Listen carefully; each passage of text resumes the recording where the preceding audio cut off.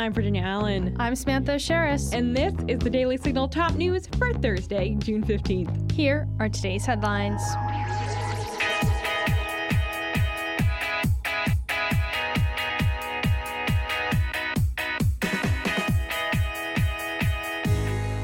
Catholic hospitals might be performing sex change operations. Now, a health sharing group is urging the United States Conference of Catholic Bishops to address these reports.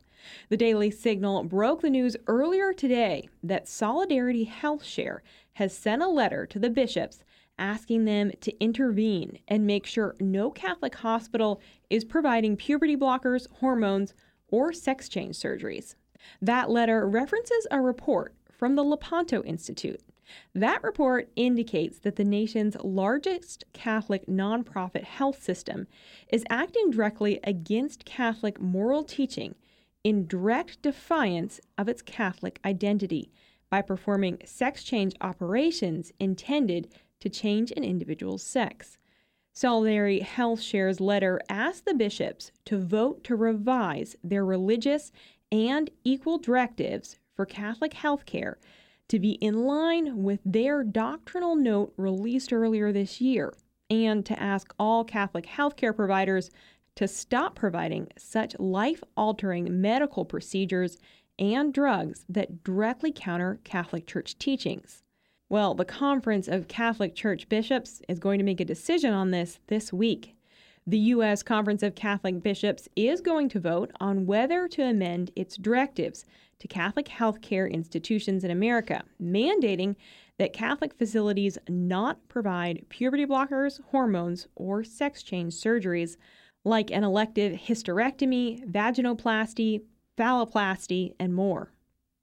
We recently covered that a far-left group known as the Southern Poverty Law Center has branded many pro-parental rights organizations as anti-government extremist groups.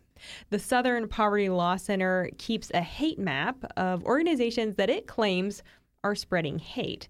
And this left-wing group claims that what organizations like Moms for Liberty, No Left Turn in Education, and Parents Defending Education are doing is spreading hate.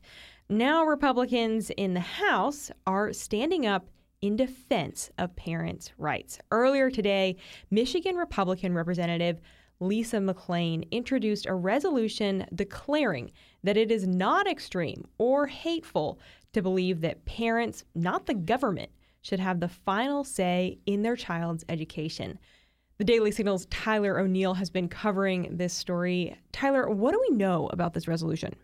Yeah, so this resolution is really, inspiring to see that the House Republicans, that Lisa McClain would come out and say this. She told me that it's abhorrent for a group like the Southern Poverty Law Center to include a benevolent, freedom-loving organization like Moms for Liberty on its so-called hate map just because they're defending the rights that parents have in their children's education. And I think this, what we've been seeing on the left is this attempt to demonize moms and dads who really just want to, they're responding to what the left has been doing in education in the last few years. Mm-hmm. Where the left has been pushing Drag Queen Story Hour. It's been pushing these books for children that are just shocking. They have explicit sexual material in them, and they're advocating for an ideology that encourages children to, put themselves on a pathway that leads to cutting off healthy body parts, mm-hmm. that leads to taking drugs that will probably sterilize them and stunt their growth. I mean, and parents are saying no. And for saying no, now they're put on a map with Ku Klux Klan chapters. Wow. So, Tyler, explain what exactly this resolution would do if passed. Does it have significant power or authority to kind of change things moving forward? Yeah, no. So this is just a resolution, which means that it states how Congress feels, how the House feels about a specific issue. So it's an important step for stating what the House believes. And in this case, it's really important because I want to see who is not willing to add their vote to a resolution that says that parents are not extremist for advocating these things. You know, like this is something that Democrats should be able to agree with Republicans on.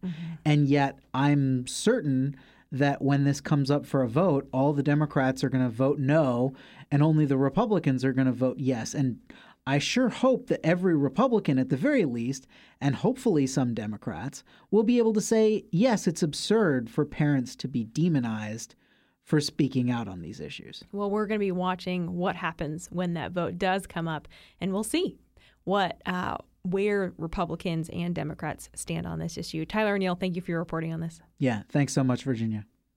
The Federalist is reporting that the Biden family allegedly coerced a foreign national to pay them $10 million in bribes.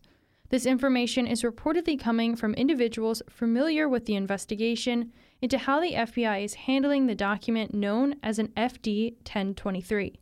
This document is believed to have information that shows that then Vice President Joe Biden and his son Hunter accepted millions from a top executive at the Ukrainian natural gas firm Burisma Holdings.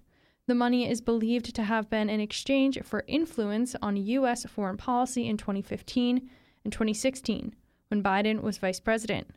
It's unclear what the FBI has done to investigate these claims of bribery, but sources are telling the Federalist that the FBI continues to stonewall the investigation. Biden has told reporters that the claims of his involvement in a bribery scheme are a bunch of malarkey. On Tuesday, we reported that Iowa Senator Chuck Grassley says the Burisma executive who allegedly paid the Biden family millions kept 17 audio recordings of his conversations with Biden and his son Hunter. Now, the Federalist says it has learned that the form in the FBI's possession indicates that the Biden family coerced the Burisma executive to pay the bribes. Stay tuned as we continue to learn more about this investigation into the Biden family. But in other news today, the Supreme Court issued a ruling this morning that affects some hopeful adoptive parents. The justices have ruled to leave a law in place that prioritizes placement of Native American children with Native tribes or families. The case was brought by several adoptive parents. The upheld law first went into effect in 1978. The law addresses concerns that children with Native American ancestry were increasingly being placed for adoption with non-Native families and in state welfare institutions. The decision today was 7-2, and Justice Amy Coney Barrett, an adoptive mother herself, wrote the majority opinion. Barrett wrote that Congress did not exceed its authority when it passed the law in 1978. CNN reports that Barrett wrote, in a long line of cases, we have characterized Congress's power to legislate with respect to the Indian tribes as plenary and exclusive. The president applauded the ruling, saying it keeps in place a vital protection for tribal sovereignty and Native children. Justice Clarence Thomas and Samuel Alito dissented. An organization aimed at protecting children from gender treatment has a message for Congress. Transgender activists are endangering children and adolescents. Do No Harm Senior Fellow Dr. Miriam Grossman testified before the House Committee on Energy and Commerce Health Subcommittee yesterday. Dr. Grossman is a practicing psychiatrist, and she told members of Congress yesterday that when it comes to youth gender dysphoria, also called transgenderism, the public and, most importantly, parents are consistently fed misinformation. Dr. Grossman spent time during her opening statement responding to some of the misinformation around the gender identity debate, including comments made by Dr. Meredith McNamara, an assistant professor at the Yale School of Medicine. Dr. McNamara was also testifying yesterday. Dr. McNamara claims that social and medical interventions are the only evidence-based treatment and that scientific evidence shows it is life-saving. Without it, she's warning us, kids will commit suicide. Well, a growing number of countries have effectively banned the care to which she's referring. And thank God there's been no wave of suicides or other mental health catastrophes. Dr. Grossman went on to detail how nations like Finland have placed strict limitations on medical interventions for minors. Dr. Grossman challenged members of Congress to prevent American tax dollars from funding gender treatments. We will leave a link to Dr. Grossman's full testimony in today's show notes. And with that, that's going to do it for today's episode of the Daily Signal's Top News. If you haven't gotten a chance, be sure to check out our morning show right here in this podcast feed, where we interview lawmakers, experts, and leading conservative voices. Join us tomorrow morning. I'm going to be sitting down with Dr. Huerta of Focus on the Family for a special Father's Day edition. We're talking about some of the challenges that dads face, and he offers some practical advice for how fathers can navigate raising their children in an ever-changing culture. Also, make sure you subscribe to the Daily Signal wherever you get your podcasts and help us reach even more listeners by leaving a 5-star rating and review. We read and appreciate all of your feedback. Thanks again for joining us today, and we'll see you right back here tomorrow morning.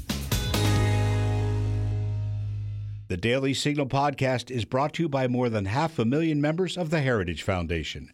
Executive producers are Rob Bluey and Kate Trinko. Producers are Virginia Allen and Samantha Asheris. Sound design by Lauren Evans, Mark Guiney, and John Popp. To learn more, please visit dailysignal.com.